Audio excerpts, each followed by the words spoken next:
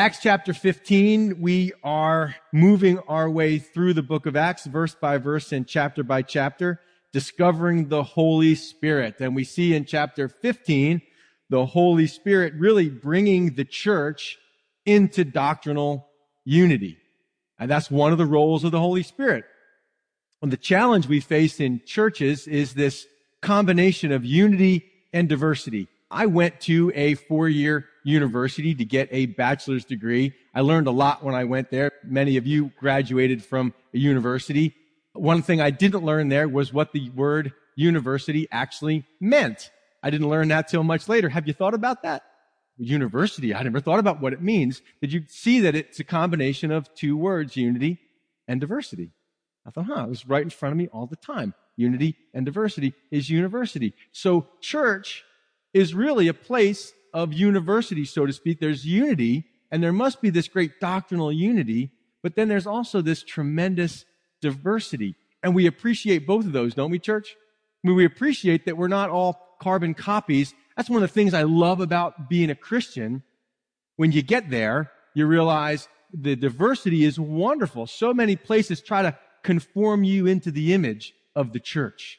Well, really, you have to look like us and sound like us and dress like us and carry the same Bible and do all the same things. And I'm so thankful that you guys aren't like me. And believe me, I'm thankful that I'm not like you. I mean, we are just appreciating that diversity.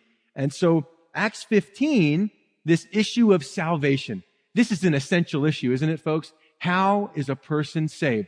Are they saved by becoming a Jew first and then coming to God through being a Jew? Or can they be saved apart from becoming a Jew, just by God directly right where you are? And the answer, as they hash it out, Peter shares his experience, Paul and Barnabas share their experience, James gets into the Word of God, and then they say, hey, this is the deal. We're saved by grace alone. And we celebrate that and we rejoice in that. And at the same time, having been saved by grace, there's also personal considerations because of diversity that we have to be sensitive to one another as we worship together, as we share meals, we break bread, we walk together in Christ. There's an appreciation for, a love for one another, and an appreciation of the differences. And so those have to be considered. Middle of chapter 15, verse 21, that's where we end off. The Jerusalem council, you could say, these elders, apostles, this whole group of leadership meets in Jerusalem, and they hash this thing out, and they make this decision. Now, what do they do with that decision? Begins in verse 22. They have to let other people know about the decision that was made. So they send out a letter. Verse 22 tells us, then it pleased the apostles and elders with the whole church, that's the church that's down there in Jerusalem, headquarters, so to speak, to send chosen men of their own company to Antioch with Paul and Barnabas, namely Judas, who was also named Barsabbas, and Silas, leading men among the brethren. So pay attention if you would. The decree is made, the decision is made, there's unity. Notice that in verse 22, this tremendous unity. There was no more factions, the experiences were shared, but James seals it up with quoting from the Old Testament, says, hey, here's what God is saying. And they all know this is where unity comes from. So why are there so many divisions? Why is there so much difficulty doctrinally? Oftentimes it comes because, denominations may choose to set aside the Bible and instead discuss, church traditions and church practices. Well, you're not going to find unity in that. There's no base for that. There's no foundation there. But when the church continues in and holds up and reads from the Word of God, what happens is the Spirit of God then brings people into unity. One thing you might be interested to know around here, sometimes people ask, well, we're not a congregationally led church. You figured that out, right? We don't bring things to a congregational vote. We're what's called an elder-led church. We have now an increasing number of elders here in our church, and we make decisions. And what you might appreciate knowing is we make decisions in unity, or unanimity, you might say, unanimously. So some church bylaws call for 75% to go forward, and other church bylaws call for a majority, or whatever the bylaws might say. Just so you know, Calvary Chapel, unless all of us are in agreement, those spiritual men that God has raised up to provide oversight and leadership of the church, unless all of us agree, we don't move forward. Well, that seems like it's really hard to move forward with anything. Actually, it's not, because we believe the Spirit of God has one will, right? The Spirit of God is not schizophrenic. That if God is speaking one thing to you, that he won't be speaking another thing to me. So what happens when we don't all agree? We pray and we wait. So many times it's a no-brainer. We just see the Lord is moving this direction and there's great unity. But when there have been those times when there's not unity, we say, well, we don't want to leave somebody behind. Maybe the Lord is not, we just need to seek the Lord. Maybe the Lord's not moving that way. Let's pray and let's seek the Lord about these things. So I like that about this letter. When it comes to the church in Antioch, there's great unity behind it. It pleased the apostles, the elders, with the whole church. And then they send these two guys, Judas. I bet that's kind of a bummer of a name to have in the early church, Judas. Well, I'm also called Barsabbas. You could just call me Barsabbas, please. And Silas, these two leading men, they send this contingency from Jerusalem to sort of validate that the church is now unified around the issue that salvation comes by grace, the grace of God alone, and not through works. And we're going to watch the church celebrate that. And that is to be celebrated, church. We can't talk enough about being saved by the grace of God. And we're so thankful for it. I mean, if you think about it, sometimes people take the Bible as a book that's the instruction manual on how I save myself. If I just do everything that's in here, then I will save myself. Well, the first problem with that is you can't do everything that's in here. You're going to fail. And that's the problem with the law. That's the problem with law means what I do for God. If I'm saved based on what I do for God, I have to be consistent and perfect all the time. But grace means what God does for me. You see, if I'm saved by grace and it's based on what God does all the time, that he can do perfectly all the time, then I'm safe there. I mean, imagine if our local rescue squad believed salvation by works and not by grace. What if the local rescue squad showed up at the accident scene and you were pinned in the car with no way out, and they said, well, I'll tell you what, we'll give you the tools to save yourself. Here's the jaws of life. Here's the instruction manual. Now, we'll explain it to you as you go, but then you have to do it. How would that work for a person that is stuck, trapped, jammed? Where you say, well, thanks a lot for the tools and the manual, but I'm stuck. I need help, and the help can't come from me. The help has to come from outside of me. You see, the problem, we don't like that because of our pride. We don't like to admit we need help. When offers come for prayer, anybody who needs prayer, come up. No, I'm not going up because then people will know I need help. It's okay. Matter of fact, it's essential to being saved to confess that you need help. And so for the church there, for the Gentiles to realize they don't have to become Jews, and the Jews to realize they don't have to become Gentiles, this letter sent to communicate these things. Here's the letter. It's really a very short letter. They wrote this letter by them, the apostles and elders and the brethren, to the brethren who are of the Gentiles, the non-Jews in Antioch, Syria, and Cilicia. Greetings. Since we have heard that some who went out from us have troubled you with words, unsettling your souls, saying, you must be circumcised and keep the law. Side note here, to whom we gave no such commandment. It seemed good to us, being assembled with, notice, one accord, to send chosen men to you with our beloved Barnabas and Paul, men who have risked their lives for the name of our Lord Jesus Christ. There's somewhat of a run-on sentence there, a lot packed in to the first sentence of their letter. They're expressing to the church that doesn't know the decision that was made, hey, we recognize people have been troubling your souls. Notice, unsettling your souls. It's really a word that means to pack up baggage in order to carry it away. To pack things up, to move to a new location. So they were trying to take the souls of people that had been rooted in grace when they were saved by Paul sharing the gospel with them. They had understood grace, and now they were trying to take those souls that were prospering in grace and move them into law and unsettle them. Wait a second. You know how unsettling it is when you have to move, like everything's in boxes and it's just unsettling, right? And that's what they were doing to the souls. And they said, we heard about this. And by the way, the people that are coming and telling you these things, look at that little parenthetical statement, to whom we gave no such commandment. By the way, can I just mention to you, church, they didn't come from us. We never sent them. They weren't under our authority. You know, there's a lot of lone rangers out there who are going to say they speak for God, who are going to say they represent the church. Then you say, well, what church do you represent? What church is your sending church? Whose authority are you under? Well, nobody. We're just kind of out there doing our own thing. And we're this little pocket group that believes we found the truth and nobody else has the truth, just us. The last thing I want to do is be represented by churches that are hate-mongering against people and misrepresenting God. And then the news grabs a hold of that and says, look at these Christians. And I say, no, please don't let them represent us, because that is not who we are. And they've not been sent out by those in authority, so to speak. They're not coming with any other than on their own as lone rangers. And so James and the guys write that in the letter. Hey, to whom we gave no such command. They're not from us. Verse 25, we were all gathered together with one accord. There is tremendous unity, and we're going to send you Paul and Barnabas. Look at the note about Paul and Barnabas' lives. They were men who have risked their lives for the name of our Lord Jesus Christ.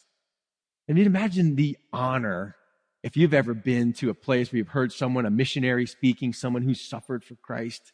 We look at them and go, wow, you really laid it on the line. You really, laid down your life. What makes you do that? I imagine if you asked Paul and Barnabas, what drives you to do that? What drives you to put your life? I mean, Paul stoned to death, dragged out of the city, God raises him up and sends him back in, and all these things that they came against that they were traveling. They would say, Paul, what makes you do this? Barnabas, why did you do that when you were comfy there in Antioch and things were going well? What made you? I don't know. What do you think they would say? Would Paul say, it's the love of Christ that compels me? Or do you mean the love of Christ that you have for others, the love Christ has for you? Yes. That same love that Christ has for me is the same love I have for others, and that's what drives me. And Christ laid down his life for me. Why wouldn't I lay down my life for him? And so many of us, I'd say the challenge is it's not, I would lay down my life for Christ, but yes, you get up in the morning and it's raining and you go, it's raining. I don't think we should go to church today. I think we should sleep in. So it's really, we just have to be honest with ourselves and say, maybe we can go a little bit extra for Christ. Maybe God's not going to call you to lay down your life in that way. Maybe it's a different way. Maybe it's laying down your reputation at work. You've hidden your Bible. You don't tell anybody there you're a Christian. You're afraid what's going to happen. And maybe it's just, hey, it's time to lay down your reputation. Or it's time to lay down this or lay down that. Men who risk their lives. Verse 27 says, we have therefore sent Judas and Silas, who will also report the same things by word of mouth. So again, unity being defined here, unity being held on, unity being shown. They're going to say the same things. Verse 28, for it seemed good to the Holy Spirit and to us to lay upon you no greater burden than these necessary things, that you abstain from things offered to idols, from blood, from things strangled, and from sexual immorality. If you keep yourselves from these, you will do well. So all these things connected to pagan idol worship, sexual immorality, eating food that was sacrificed to idols, all those things would have freaked out the Jews. And we covered this a little bit last week. But notice this, twice so far in the letter, we see the words, verse 25, it seemed good to us, and verse 28, it seemed good to the Holy Spirit and to us. So they had to hash this thing out and make a determination, make a judgment. And that's what they did. And they go, you know what? As we thought this through, as we prayed it through, as we studied the word, this is the judgment that we make. This is what we decided. And the decision is made. Seemed good to the Holy Spirit and to us. If you're going to make a decision, first make sure it seems good to the Holy Spirit before you decide to do it. Just because it seems good to you doesn't mean it's good, right? Church, amen on that? Because sometimes things seem good to me at the time in the emotional state that I'm in, and it's not good. The really question is, does it seem good to the Holy Spirit? Can I judge that God would approve of this? So they make this letter, they form the letter, they send it. Now verse 30 says, so when they were sent off, again from Jerusalem, making the trek back up to Antioch, and when they had gathered the multitude together, they delivered the letter. I imagine they waited, especially Paul and Barnabas, because Paul and Barnabas were like, see, we told you. We told you wouldn't have to do that. They deliver the letter, and they're just waiting for it to be read, and it doesn't take long. It's a short letter. And when they had read it, verse 31 says, they rejoiced over its encouragement. So they were pumped. They didn't have to follow any rituals to be saved.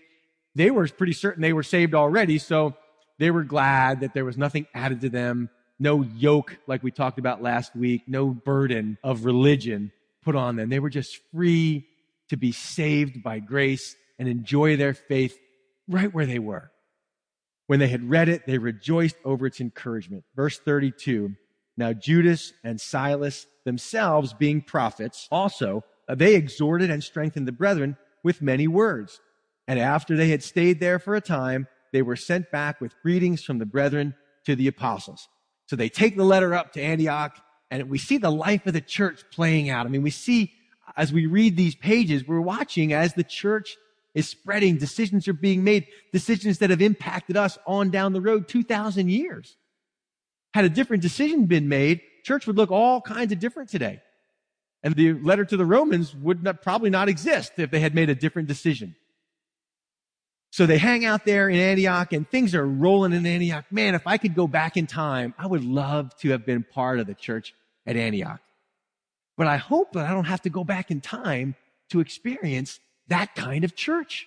Don't you? I mean, don't you say, can't we experience, Pastor, that kind of church today where people are coming and prophecy is happening? Notice, by the way, what prophecy for them is, what it means. He says, these guys were prophets, and they exhorted and strengthened the brethren. Sometimes we get this trippy idea of what prophecy is, that some guy who's going to come in and share some mysterious vision or dream about future things. Look, we know what the future holds for the church and the world. It's all written down already. You don't have to be any kind of spiritual superpower to understand what the book of Revelation says. We know what's happening. We know there's a great falling away. We know revivals come and go. We know the end of the story. So we also know that everything God wanted to say, he said in Jesus Christ. Jesus was God's final word. Read it in Hebrews. He spoke definitively through Jesus Christ. Now, prophets can share, speaking forth the word of God. Now, oftentimes the role of the prophet is to speak edification, exhortation, and comfort to the church. That's what Paul says in 1 Corinthians. That's what the prophet does. A person is speaking forth the word of God, and to some people, they just need encouragement. And that's what they were doing. These guys were not just encouraging, but exhorting. I love that word. Do you know what exhorting is? Because we don't really use that word. I don't come home and say, honey, I'm going to exhort you today. She'd say, no, you back off. Don't you do that to me. What is that? Exhorting. It's like the locker room speech. Exhortation is calling a person to live on a higher plane than they're currently living. It's the coach who makes the players believe they can do things they don't believe they can do. It's sort of an encouragement. It's a calling forth, a calling alongside. Come on. It's the father who comes to his son on the field and says, come on, son, we can do this. We can do this. It's the coach who does that. That's exhortation. We need people in the body of Christ who do that, don't we? Don't we need those encouragers, those that say, hey, come on, we can do this. Don't give up. Let's do it. And to strengthen the brethren, we need people who are willing to come alongside to strengthen other people. Because people come in here really, really weakened. Really, really beat up by the world, beat down by family, beat down at work, just discouraged. The church is a place where people get built up. I pray that when you come in here, you feel like you've been encouraged. And if that's not happening, then something's wrong somewhere. If that's not happening, you tell me. I'd come to this church service and I just feel worse when I leave. I hope that's not the case, but tell me if that's you. Because it shouldn't be. Because the Bible says we come together to edify one another. That's not just me to you. That's not just the praise team. That's you guys to each other. That's you praying for each other. That's you talking to each other. That's you encouraging each other. You might be used in a prophetic way in the life of somebody else when they say to you, man, I'm struggling today. And you say, really? Can I pray for you right now? And you just begin to pray for them and God speaks through you. And it's like, and they leave going, thank you so much. That was so encouraging. Ministry happens in the seats and in the fellowship hall and in the parking lot and out at Dogwood Restaurant and all over the place. And these guys in the church then exhorting, strengthening with many words. I like that, many words, because I use many words. So they stayed a long time. They were just digging it there, just having a great time, fellowshipping with the church there in Antioch. And then, well, it's time to go. They say they sent them back with greetings from this church up in the north. But verse 34 says, but it seemed good to Silas to remain there. Paul and Barnabas also remained in Antioch, teaching and preaching the word of the Lord with many others also. Now, we don't know, did Silas pray about this? mean, did he talk to God about this? We just don't know. It just said, this is the third time in this little section. It seemed good to Silas to stay there. He's having a good time there in Antioch. Evidently, he's got no ties to keep him in Jerusalem. And it's all one church, right? So he says, you know what? I really feel like I'm staying here. And some people would go, wow, how does he know that's of the Lord? And we can get really freaked out. A lot of Christians, I think, really struggle with worry and anxiety about what God's will is. Now look, if it's a sinful thing you're considering, then you don't have to pray about that. It's not God's will. We know some things for sure in the Bible about God's will, right? It's God's will for you to rejoice. It's God's will for you to know how to possess your body. It's God's will for you to abstain from sexual immorality. It's God's will for you to be thankful. You don't have to pray, God, should I be thankful? No, don't pray that. Just be it. God says be it. Thankfulness. But there's other things that aren't so clear, aren't there? I mean, do I go to college at college A, or do I go to college B, or do I live in city C, and do I do this, and do I take this job, do I not take that job? And sometimes we can get paralyzed by worrying that somehow we're going to make the wrong step, and somehow our God is too small to be able to correct us or to be able to move us. I remember Watchman Nee telling a story. If you're familiar with Watchman Nee, he tells a story to a guy in his church who was paralyzed by overanalyzing things in his life. Just over anxious about these decisions. And he told the story of a centipede. And the centipede was all night worrying about walking because he couldn't figure out which leg to move first. I mean, he's got all these legs, and after all, which leg should I move first? I mean, do I move leg 50 on my right or leg 32 on my left? I mean, so many choices. And so all night he stayed up, going back and forth in his mind, worrying and wondering, which leg do I move first?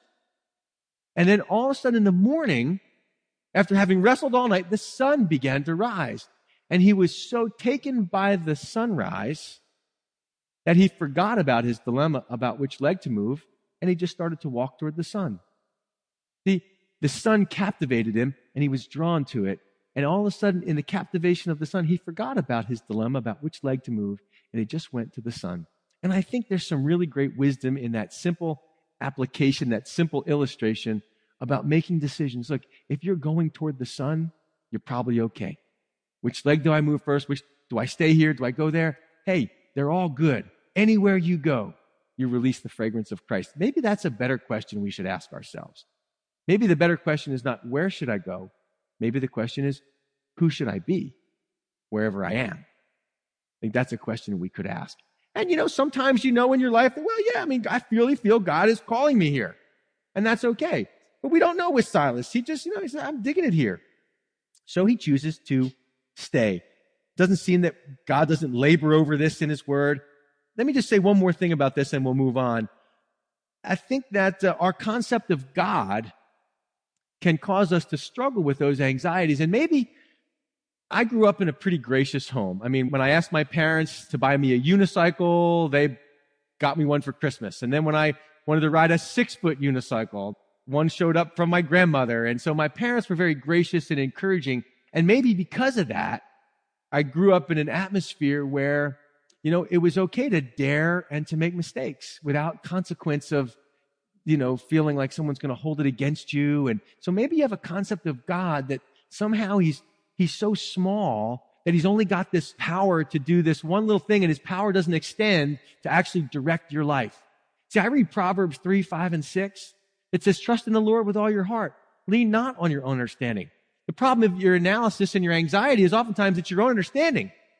And that keeps you paralyzed. God's ways are higher than our ways. Trust in the Lord with all your heart. Not trust in the Lord's direction. Trust in the Lord, him, a person, that he can do it. That he is able. Trust in the Lord with all your heart. Lean not on your own understanding. In all your ways acknowledge him. And what's the promise? He will direct your path. He will. So we pray, Lord, help me to acknowledge you in all of my ways. The things I do, the way I do them, Lord, I pray that these things give you glory.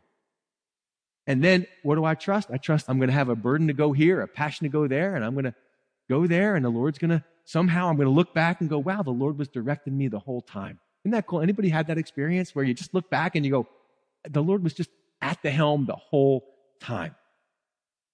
So, unity, all of these things discussed, this decree made, this decision impacting. Now, verse 36 begins with, then after some days, Paul said to Barnabas, let us now go back and visit our brethren in every city where we have preached the word of the Lord and see how they're doing. Now, Barnabas was determined to take with them John called Mark, but Paul insisted that they should not take with them the one, doesn't even use his name there, the one who had departed from them in Pamphylia and had not gone with them to the work. Then the contention became so sharp that they parted from one another. And so Barnabas took Mark and sailed to Cyprus, but Paul chose Silas and departed, being commended by the brethren to the grace of God. And he went through Syria and Cilicia, strengthening the churches. That's a challenging passage, isn't it? And one of the things we love about the Word of God is it doesn't sugarcoat its heroes. I mean, how many of us could say we have had a situation, we've had an issue in our lives where we have just had a falling out with somebody else? Probably almost all of us have at some point. We've had a disagreement. We've had a difference of opinion. We've had a difference in methodology, a difference in decision of what we should do when a certain opportunity came along or a certain circumstance. And you know what? It caused some intense discussion. By the way, if you didn't notice this, notice verse 39. The contention became so sharp. It's a little English word that we get from that Greek word, paroxysm, and it means a violent expression of a particular emotion. So what we want to see is that this was no little rinky-dink falling out that they had. These guys were toe-to-toe over this issue. And to me, Paul and Barnabas, these guys are the dream team. I mean, these guys are the dynamic duo. But we find in life, because of diversity, these things happen. And we know it in our lives. There's been times where, well, we've disagreed with somebody, we've had a falling out, we've gone separate ways, we've agreed to disagree, and we recognize that, you know what? Things haven't changed. The same thing in the early church. And I love to see, this is Paul and Barnabas. These are not, rookies. These guys have spent a year together on the mission field. They've slept side by side on cold stone floors. They've been persecuted together. They've struggled together. They've prayed together. They've preached together. These guys are best of friends. And yet we read about this issue that seems irreconcilable and irresolvable. Now, the challenge with me in preaching this is that it doesn't seem to get tied up, does it? You just read it and you go, where's the part where God speaks and Paul submits to Barnabas and they live happily ever after? Where's that part? I want that part. I don't like loose ends. I like things tied up nicely in a bow. Don't we like it like that? But how many of you understand life's not like that? Everything doesn't get tied up in a little bow. Now, there are some other things that will give us some insight. But here's what I was thinking about as I read this. I was thinking about dynamic duos that I was familiar with that split up. Maybe you guys aren't familiar with this, but John Adams and Thomas Jefferson, the second and third presidents, shared one of the most famous friendships in American history, but their relationship was often as rocky as it was warm. The men were first brought together in the 1770s during the Revolutionary War and the Continental Congress. While quite different in appearance and temperament, Adams was a stout, neurotic Northerner and Jefferson a slim, genteel Southerner. They soon became friends and allies in the fight for American independence. Jefferson and Adams corresponded through letters in their early careers, but they later experienced a falling out over their opposing views on government. After their camps traded slanderous insults during a nasty 1800 presidential campaign, the two didn't speak for several years. Adams finally broke the silence in 1812 after a mutual friend convinced him to write Jefferson a letter.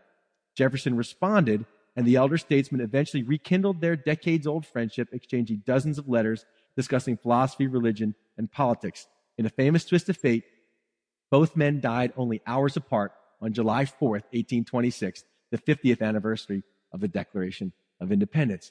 Similar situation, right? Two wonderful, passionate guys have a falling out. Years go by, silence happens, and eventually they get back together. One more for you music lovers. You guys might appreciate this. How about Simon and Garfunkel? See, I grew up, my dad just played Simon and Garfunkel all the time. And so I grew up listening to these two gifted guys. They met in the 6th grade in Forest Hills, Queens. Paul Simon, Art Garfunkel discovered they could harmonize in the 6th grade. What they may not have realized at the time, just how far their angelic voices would carry them. Throughout the latter half of the 1960s and the early 70s, the duo's literary lyrics, sculpted melodies, and above all, exquisite harmonies combined for a folk pop sound that propelled them to the top of the charts and left a mark on thousands of future singers. They broke up spectacularly and very publicly in 1970, soon after the release of their album Bridge Over Troubled Water.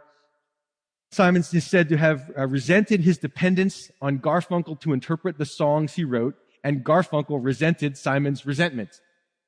They had a fight over going on tour, and Art Garfunkel said, "That was our worst ever fight. After all that shouting, we called it quits." And you just go, man. And I would put John Adams, Thomas Jefferson, Paul Simon, Art Garfunkel, I would put Paul and Barnabas right in there with these guys. I mean, great men. Neither of them are slouches. Neither of them are greenhorns. I mean, these guys are living for the Lord. And it's that passion, listen, it's that passion that enables these two guys to go and do what they do on their mission trips to stand their ground. It's that same passion that they have as they discuss this issue. And so it's part of their personalities are involved, and they see this issue from different sides. There's been all kinds of ink spent on who's right and who's wrong. I mean, imagine this. Let's just read back in the passage one more time. Now, Barnabas was determined to take with them John, called Mark. Now, remember, John Mark was the one that had gone with them on their first missionary journey. He had joined the team. He said, "Hey guys, I'm in. Take me with you." And off they go. They go through the island of Cyprus. They experience some things there, and then they come up into modern-day Turkey, and Mark becomes one. He becomes a turkey. He flies the coop, I guess you could say. I don't know. He says, "I'm out of here." That's goofy, I know, but it is what it is. So he says, "I'm out of here." And we don't get any more ink on that in chapter 13 where it happens. And I told you when we were there, hey, hang tight. We're going to get to it in chapter 15. Now we see Barnabas, who's cousins with Mark, says, "Paul, I'm all together in with you about going back to those places where we made disciples and checking on them and strengthening them." Remember, the Apostle Paul was not just an evangelist. He had a pastor's heart. This guy loved people. He wasn't just worried about people being saved. That was certainly a concern of his, but he wanted to make sure those people that started also finished. And that's, as a church, we have that concern. Not just coming forward during an invitation, but then living and crossing the finish line on the other end. And Paul was concerned about these baby Christians and says, "Hey, Barney, we need to go and go back and check on them." And Barney's like, "Yes, I'm in agreement. Let me go tell Mark to pack his bags so we can all go." And Paul says, wait a second. Did you say Mark? No, we can't take Mark. Barnabas says, "What do you mean we can't take Mark? Of course we're going to take Mark." No, we're not taking Mark. I mean, remember what happened last trip? I mean, he got sand in his shoes and he cried and he wanted to go home and he missed his home. We don't know what happened to him. It probably wasn't something so simple as that. Did he get scared? Did he get cold feet? Did he begin to doubt? We just don't know what happened. But for Paul, it was serious enough to say, "Hey, I don't think we should take him." Paul felt slighted. Paul felt like maybe he's not committed. And Paul felt the mission is too risky, too serious. Like we can't have somebody coming along with us that's not committed. And I understand that feeling. Do you understand that feeling of the Apostle Paul? Like, man, if I'm going to go and put my life at risk, I want someone next to me that's got my back, that's not going to run and pack sand as soon as things get tough, not going to cut bait and run. So could we agree with Paul and say, hey, maybe this guy's just not ready for the mission field? I could agree with that. But then Barnabas goes, "Paul, how can you say that? Do you remember when we met? Do you remember when no one else trusted you and I trusted you? Do you remember when no one else was ready to give you a chance and I gave you a chance and I brought you in and encouraged others to trust you? Don't you think we should extend that second chance to Mark? I mean, isn't our God the God of second chances? Wouldn't you agree with that? How many of you are thankful that at some point in your life, you blew it. You turned away. You lost faith. You lost hope. You decided, you got soft, whatever, and someone gave you a second chance. How many of us have gotten second chances and third chances and fourth chances? So some of us are going, I think Barnabas is right. I mean, I'm thankful for Barnabas. And they're toe-to-toe now. No, we can't take him. Yes, we need to take him. He has to be discipled. We need to train him. And Paul says, let someone else train him on their trip, not on my trip.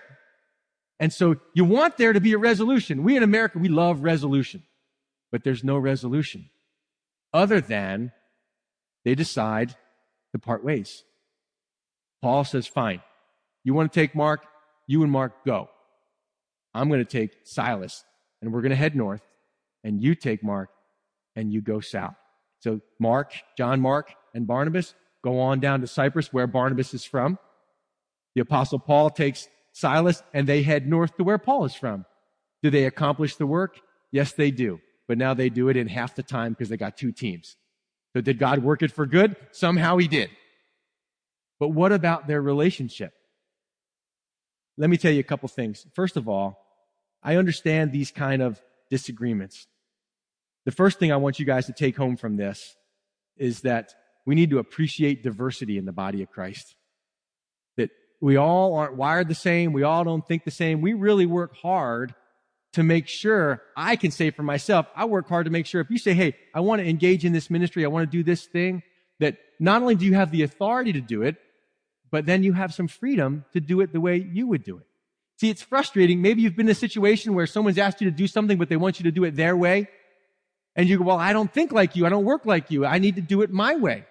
And it's really frustrating. And so we see these two great guys. They just have different approaches to the same thing. Neither is right. Neither is wrong. They're just different. They see things differently. And church, can I just say that that's okay? I mean, we love that about church. We would be so boring if we all thought the same and act the same and operate the same. I love the fact that you bring something to the table that's unique to you and your personality. But in the church, we have this concept like somehow, if I didn't think of it, it can't be right. I mean, only right thoughts come from my mind. Nobody else thinks right thoughts. But we have this little deceptive thing that just because someone wants to do something differently means it's wrong.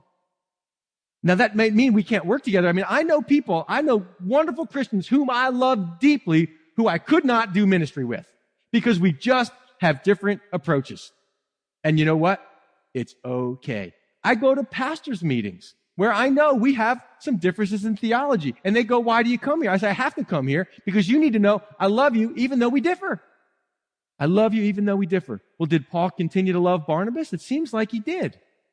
He tells the church in Colossae, chapter 4, verse 10, says, Aristarchus, my fellow prisoner, greets you with Mark, the cousin of Barnabas, about whom you received instruction. If he comes to you, welcome him. Kind words from Paul regarding them welcoming Barnabas in. And what about Paul's relationship with John Mark? Do we know anything more about that? Well, 2 Timothy chapter 4, verse 11 says this, only Luke is with me. This is Paul's last letter. He's about to die. He says, only Luke is with me. Get Mark and bring him with you, for he is useful to me for ministry. Wait, did he just say what I think he said? So did Mark grow and was discipled by Barnabas? Or did Paul change his view? I don't know. Could be both, right? Could be both. So number one, appreciate diversity. Number two, don't take it personally. Don't take it personally. When people have a different opinion than you, just because they don't like what you want to do doesn't mean they don't like you. We tend to take differences personally. I don't know why that is. I don't know how we have a difficulty separating what someone thinks or what someone wants to do versus who they are. We seem to clump those things together, don't we? So then if you disagree with me, all of a sudden you don't like me. It's not about me. It's about how we do these things. And you have the right to believe your way and you have the right to go your way. And that's A-okay in the body of Christ. Is it not, church? So again, too many people have taken things personally. And then what happens with that? So there's a disagreement. You think we should do it this way. I think we should do it that way. You take it personally and you go, well, I'm not coming back to that church anymore. I'm staying home. Why bother? So the third exhortation is number 3, continue in ministry. Even when there's been a disagreement, even if we have differing opinions on how to operate. Remember, they're not differing on doctrine. Their message is the same, but their methods are different. I'm accountable to hold on to my convictions about how I feel God wants me to operate in a given situation. You're accountable before God to operate in a way that is consistent with your conscience before God. And we have to be okay with that. But I don't agree with you. That's the point. Can we disagree and still love each other? We may not be able to work together, but we can still love each other. So you see what happens? Don't let that stumble you and step out of ministry, step out of your calling for what God has you to do in the body of Christ. See, they continued in ministry. Paul went his way and Barnabas went his way, but they both continued on serving the Lord. Amen? So what do you make of this? These are the challenges we face in the body of Christ. Because there's unity and there's also diversity, we're just going to disagree on some stuff. And unless we settle this right here, right now, and learn to appreciate the diversity and don't take it personally and continue on in ministry, we're going to be a place that's the world goes, I don't know about those people at the church. They can't even get along. Can we do that, church? Can we sort this out? Amen. Let's pray. Thank you for the personalities of these two warriors for the gospel, Lord, and those same traits that led them to be so powerfully used by you in such dangerous places are the same traits that make them hold on to their convictions, Lord. And I pray we would be a people firmly rooted in our conviction and also firmly rooted in love for one another. I pray that we would hold that paradox in tension, Lord. Help us to do well at that and to continue to accomplish your will in our church, in our county, in our world. It's in Jesus' name we pray. And all God's people said, amen. Let's stand, church.